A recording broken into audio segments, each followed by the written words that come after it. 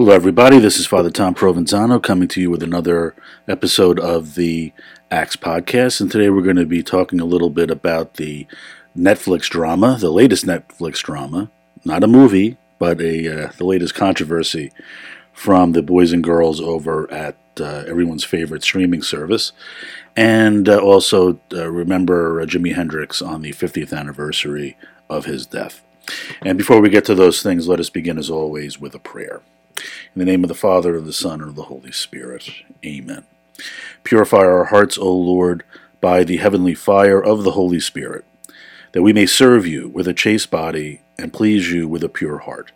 Through our Lord Jesus Christ, your Son, who lives and reigns with you, in the unity of the Holy Spirit, one God, forever and ever. Amen. Mary, help of Christians, pray for us. In the name of the Father, and of the Son, and of the Holy Spirit. Amen. We have one job here in life. We're really only here in life for one reason, and that is to get to heaven. I know it's even in religious circles, that's not a very popular thing to talk about these days, the salvation of our own souls. But that's really what we're here for. We're here to save our soul. And how do we save our soul? Well, our soul is saved when we accept Jesus Christ, when we enter into communion with him through the sacraments, first with baptism, and with him and the community that he founded. And when we enter into the Christian community, we receive a vocation. And so a mission, if you will, here in this world.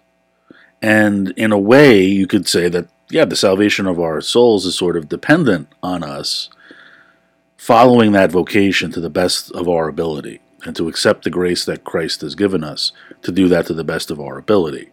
On a very basic level, a married person, his road to sanctity, his road to being a saint, or her road to being a saint, is very much caught up in their life as a married person. If a person remains single, then their salvation is wrapped up in how do they live that single life. If you're a priest or a religious sister or a nun or a religious brother or a monk, then your salvation is wrapped up in how do you live out that religious life? How do you live out that religious commitment? How do you live out your priesthood? And for young people growing up, your job right now is to become educated, to grow in the faith, and to slowly discover what it is that God is calling you to. And again, to the best of your ability, follow it and live it. Okay? That's what we're here for. We're here to get to heaven. We're here to be saints. And we do that by accepting the gospel, hearing the gospel, receiving the sacraments, first with baptism, that regenerates us, and then living that baptismal call, living that vocation that we receive to the best of our ability. Now, what does this all have to do with Netflix? You might be asking. What this has to do with Netflix and the latest controversy, I'm not going to get too bogged down in the specifics of the controversy because I don't have a Netflix account anymore. I used to. I got rid of it. In fact, I will admit I had an active account on 2 separate occasions, and both times ended up canceling the account, closing the account, not really out of any moral compunction, not because I was involved in any boycott, but because I found I wasn't using it. And I felt it was a waste of money and a waste of my community's money for me to be, have this thing dinging on my credit card every month and it not really being used or being even shared by, the community itself. So I speak as someone who has not seen the movie in question. There are some objective things that anybody, whether you've seen the movie or not, can know about it. There are clips of it kind of circulating around the internet, and I saw at least one clip, which is probably the more infamous clip, which depicts young girls, prepubescent girls dancing in a rather provocative and hypersexualized way, and then the poster, the famous poster, and there's an idea that any subject matter can be handled in film, and I've read some very actually nuanced and I think sensitive critiques of the film that sort of, on the one hand, defend the filmmaker while also criticizing her, but especially criticizing Netflix for the way they marketed this film, because the film was not meant to glorify the objectification of girls, and in fact, arguably the intent of the director was to show how harmful it is. But the problem with film is that it automatically romanticizes whatever it is that it captures and what it presents. It's been said it's very hard to make a good anti-war movie because, again, film automatically makes everyone look heroic and gallant and romantic. And so it is, I think, with this type of subject matter. The other issue at hand is that the actresses themselves are actually 11 years old. So it's not like these are older girls portraying younger girls. These are actually, prepubescent girls being made to act in this way. And we could say, well, it's just a movie. But these are real life girls being asked to do things that are really inappropriate for their age, no matter what the intention of the filmmaker was. So, yeah, it's problematic. And I'm not going to go any further because, again, I have not seen the film in its entirety. I've only seen clips. Again, seen the poster, read some commentaries, some which just downright condemned it, others that, again, gave a more nuanced opinion of it, while at the same time basically saying, yeah, this was no good. This was not a good idea. But especially criticizing Netflix for the way that they promoted it. Because rather than promoting it sort of as a dark comedy and a kind of a social commentary, it kind of promoted it as kind of a lighthearted coming-of-age story, which is evidently not what this thing is. Anyway, again, what does this have to do with saving your soul? What it has to do with is we have choices to make. Like I said, our salvation depends on our following the will of God in our life. He gives us a mission and a vocation, and it's really for us to follow it to the best of our ability. I am thankful that the Lord is kind and merciful, overlooking our faults, and forgiving to the third and fourth generation. But at the same time, we still have a responsibility to follow the will of the Lord the best that we can. And we need to eliminate from our lives those things which get in the way of us following the Lord fully, and following the Lord in a way that is in line with the vocation that He's given us. Now, there's nothing wrong with entertainment. There's nothing wrong with movies. If you followed my blog at all, up till now, I do movie reviews. I go to movies. I'm a bit of a cinephile, you might say. Cinephile, one who loves movies. And so, yeah, I'm all down for that stuff.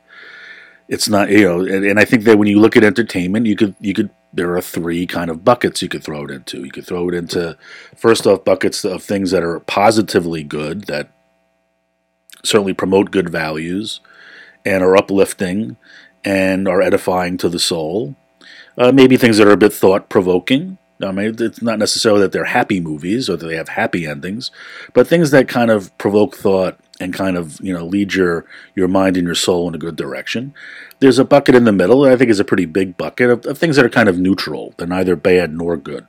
They're just simple entertainments. They're a diversion. Nothing wrong with that, in its right place and in the right proportion. Okay, once in a while, watching a dumb action movie isn't such a a horrible thing, or watching a goofy comedy. Those are good things, especially if you're doing it together as a group. And then there's the other bucket of things that just are poison for the soul. Things that really, they're not simply depicting evil things, but they're glorifying evil things. And I hate to say, yeah, sometimes that's not the intention of the filmmaker, but sometimes it is. All right, they are really trying to promote values that are anti-gospel and anti-life, and I mean life in the broad sense of what I mean from that. And those things need to be eliminated from our lives.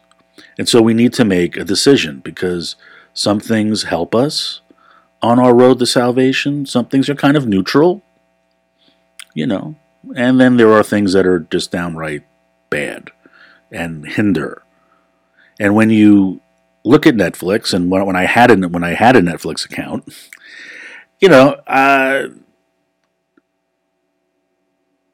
I was paying for everything, because everything is there on that platform. There are things that are good. There are things that are actually kind of uplifting, things that are thought-provoking in the right way. Okay.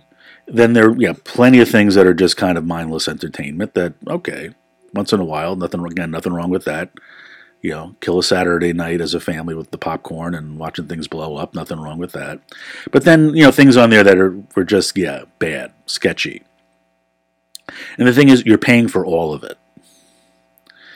You can say that, well, I've got parental blocks that keep my children from, accessing the things that I think are questionable. I have filters in my house on my internet that keeps, in general, things out that I don't want coming in. That's good and that's fine, but in the case of Netflix and other streaming services as well, you're paying for all of it. You're subsidizing all of it. Back in the old days, if there was a controversial movie out in the theater, well, you made a choice of, am I going to go see this or not? Do I believe that this movie is going to help me or harm me? I mean, few people are thinking about that when they're going to a movie. To be honest, I understand that. You're not thinking about the salvation of your soul necessarily. But, is this something that's going to offend my sensibilities, or is this something that I think is good? And you either went to the theater or you didn't. And you plopped your money down or you didn't. And I do definitely know people who would make decisions like that based on the actors or actresses that they approved of or didn't approve of. Because, as time has gone on, actors are more and more feel free to express their political opinions publicly. And I know people who will make a decision to see a movie or not see a movie based on the fact that a particular actor is in it or a particular director directed it whose opinions they don't agree with, and they feel like they don't want to support that actor or that director. You can make that choice. Back in the old days when it was network television before cable, again, you could turn off the TV or change the channel if there was a program that you didn't approve of, that you felt was not edifying and went against gospel values, and you were not participating directly nor indirectly in the dissemination of that material. In the age of streaming and streaming services, that's a little different. Now, I understand it's complicated in the sense of even these streaming services have sort of other subscription services built in, so that if you want, let's say HBO, or there are other we used to call them cable channels, but there are other content suppliers that if you want to get their movies and their materials, you would then pay an extra fee on top of whatever it is you're paying to that particular service. I understand there are these levels, but even what you're receiving on your basic level of Netflix, again, there's questionable things on there, and whether you're watching it or not, whether you're blocking it or not, you're paying for it. And do you want to pay for it? Now, I am not telling anyone, I'm going on record here, I'm not telling anyone to drop their Netflix account. I am not telling anyone to take their smartphone or their tablet and throw it in the garbage. I'm not telling anyone to do that. But you have to make a decision. Are the good things that are on Netflix, and there are good things, there are worthwhile programming on, there is worthwhile programming on Netflix. Is the good that's on Netflix counterbalanced by what's bad? Or is it tolerable? Okay, I don't really like a lot of the things, some of the things they have on here, but I can kind of tolerate it being there because I get these other good things. Life is a matter of give and take, and yes, is a matter of drawing distinctions and making judgments.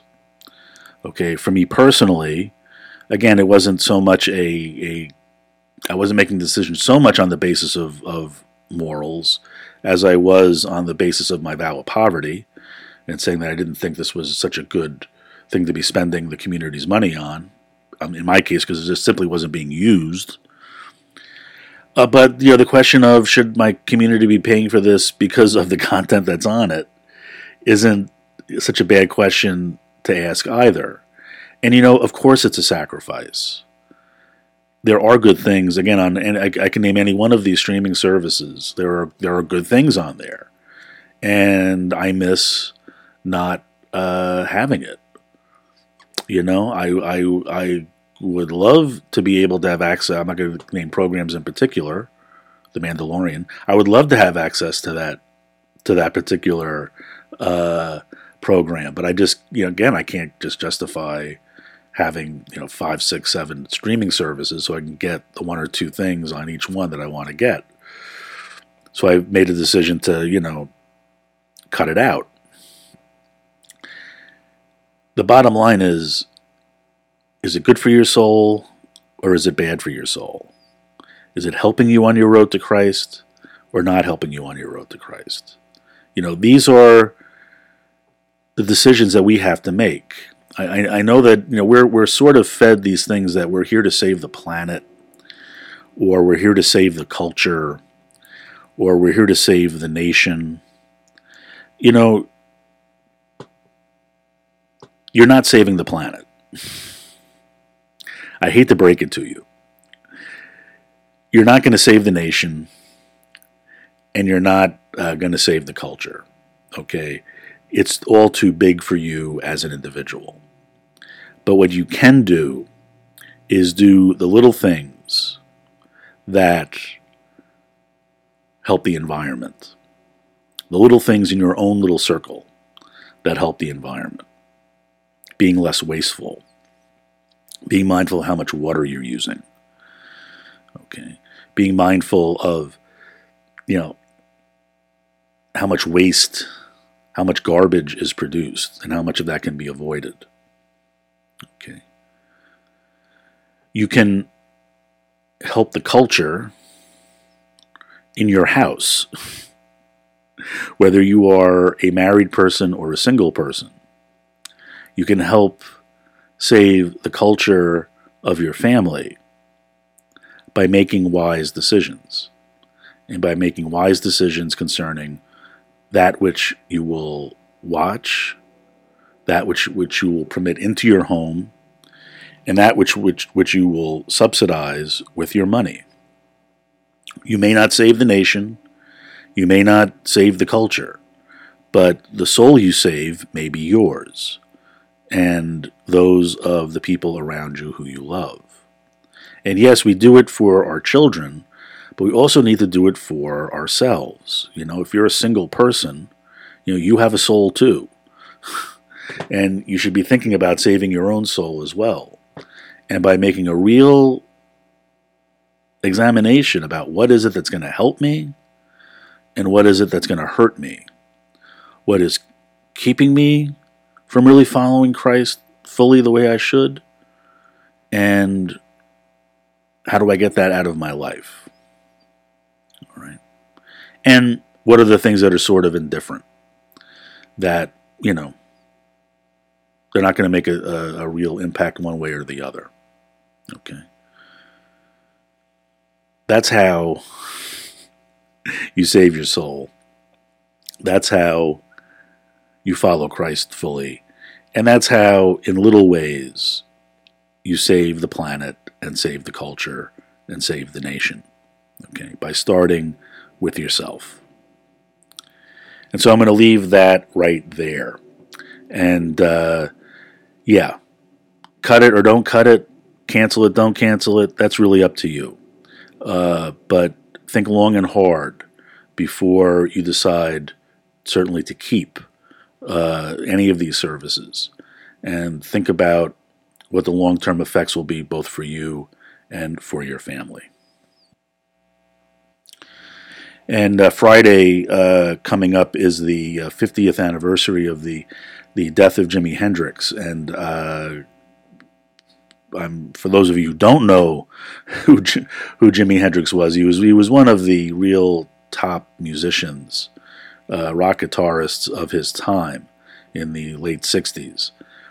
He began with a trio aptly named the Jimi Hendrix Experience, and then played in other little configurations as well, the band the Gypsies, and the last year or so of his life, the trio or the group that he was playing in sort of went through a lot of flux, but he revolutionized really the way rock guitar was played. He revolutionized really what could be done on record. He came up at a time when, rock music was the dominant pop form, and, popular music meant a 3-minute single, or maybe even a 2-minute and 30-second single. The motto was, don't bore us, get to the chorus, and, get to that hook, right away, and get as many songs in an hour as you could. Back then radio stations used to actually speed up the records just a little bit so that they could get more in, but also get more advertising in. So that's another little interesting tidbit. Hendrix certainly put out radio-friendly singles, but at the same time he recorded these, sprawling tracks that kind of meandered and went in different directions, and you were never quite sure what direction it was going to go in. He was essentially a blues or R&B guitarist, but came up during the psychedelic era, so highly experimental. And he gets credited because he played so loud, and because he was one of the first guys to really turn that amplifier up. He gets credited with sort of being a forerunner of heavy metal, even though he was really not heavy metal himself. He, along with a band called Cream that Eric Clapton was a member of, and then later, obviously, Led Zeppelin. But I think what gets overlooked sometimes is the fact that he broke those boundaries of the length that a track could be. That he could put out an album, and I'm thinking of one case of his double album called Electric Ladyland, where you had some tracks that went on for 10-15 minutes. And again, sometimes you wonder, where is this going? It's not to every taste, I will admit. And in some cases, just things he did with the guitar that were absolutely brilliant. And it sold. He sold massive copies, and he sold out arenas, and sold out.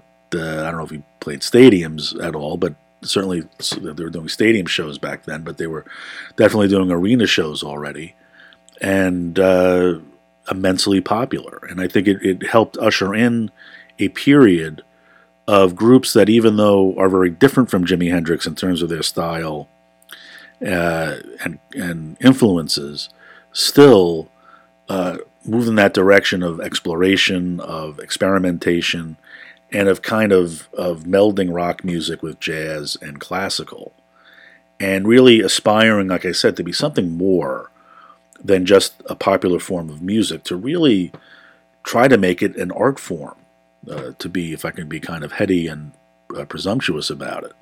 And it was a short-lived period. I would say that by 73 or 74, that kind of movement of experimentation, it kind of ended, and we went back into that 3-minute single. I mean, there were exceptions, but basically, yeah, the business settled back into that very familiar routine. And I bring this up today not just because I'm a fan. There's a couple of reasons. First off, Jimi Hendrix died in 1970. He was 27 years old.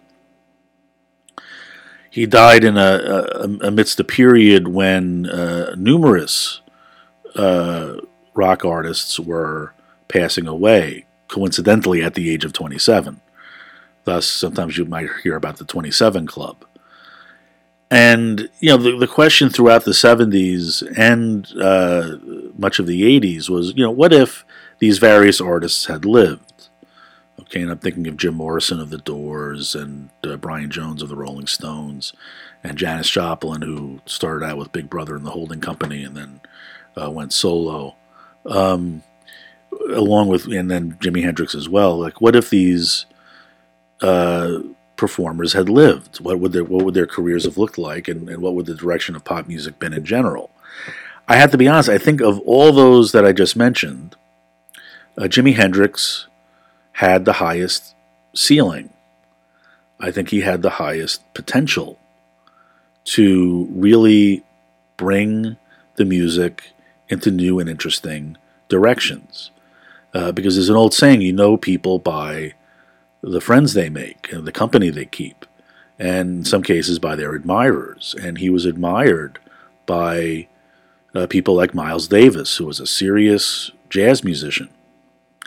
That was always kind of the rivalry, that jazz people always looked down on rock people because rock is a simpler form of music, and they didn't have a lot of respect for rock people. But Miles Davis saw something in Hendrix and really was eager to work with him.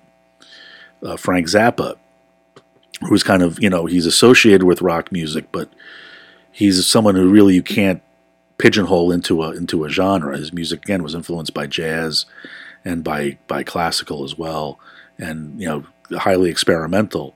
But for his part, Zappa was a formally trained musician, a composer, an arranger, someone who really understood music theory and the not just the basics, but also could put together rather complex pieces of music.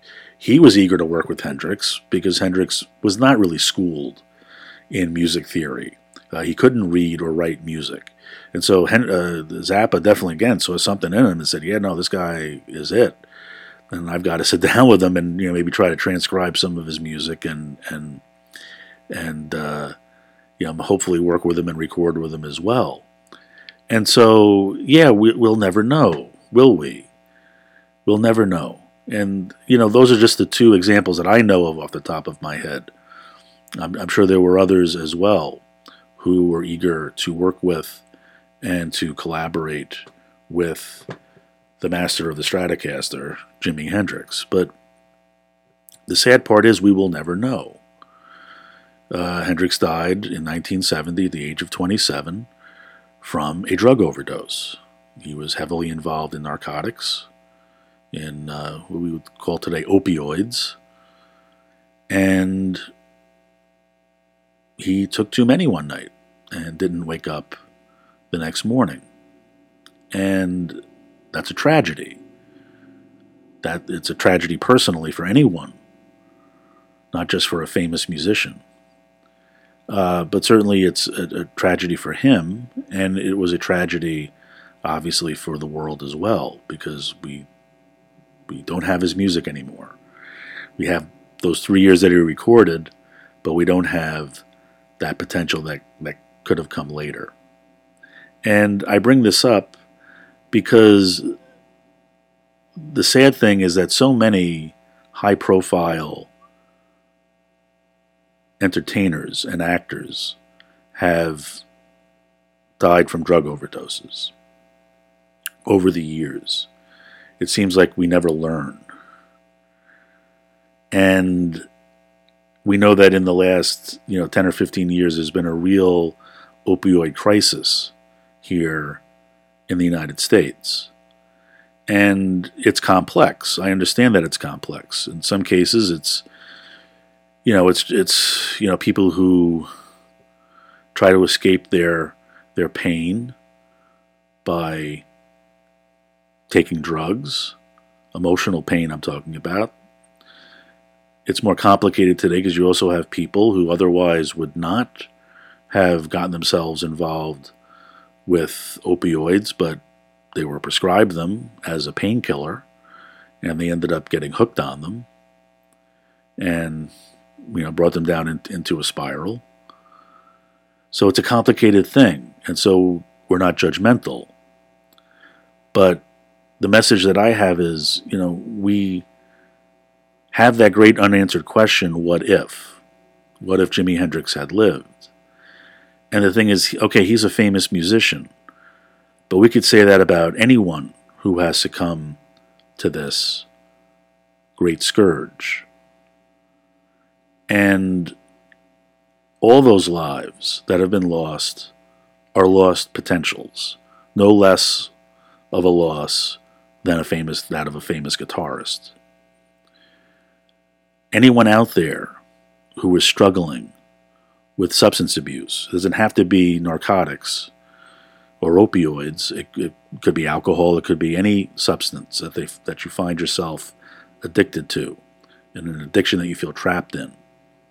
Know that there is help out there, and that help is worth getting because your life is worth living, and that there are people who love you, and there are people who want you around.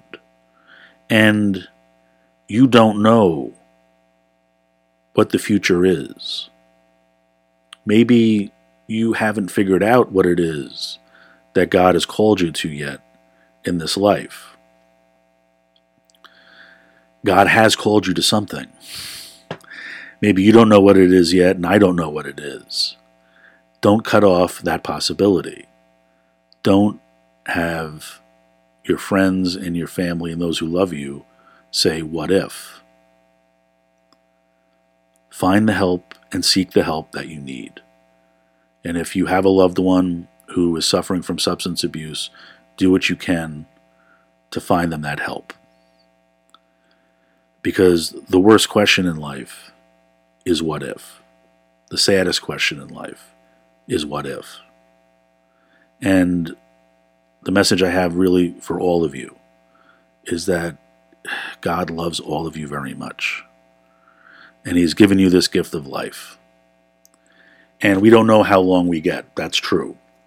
We could be taken out of this world any time for any reason. But we shouldn't really do things that help speed up the process. All right, God has His plan for us, and it's for us to cooperate with it. And not to speed up our exit out of this life any more than it has to be. And so, know of Christ's love for you. Know that your life is worth living, to coin a phrase. And know that today and every day, Christ loves you very much.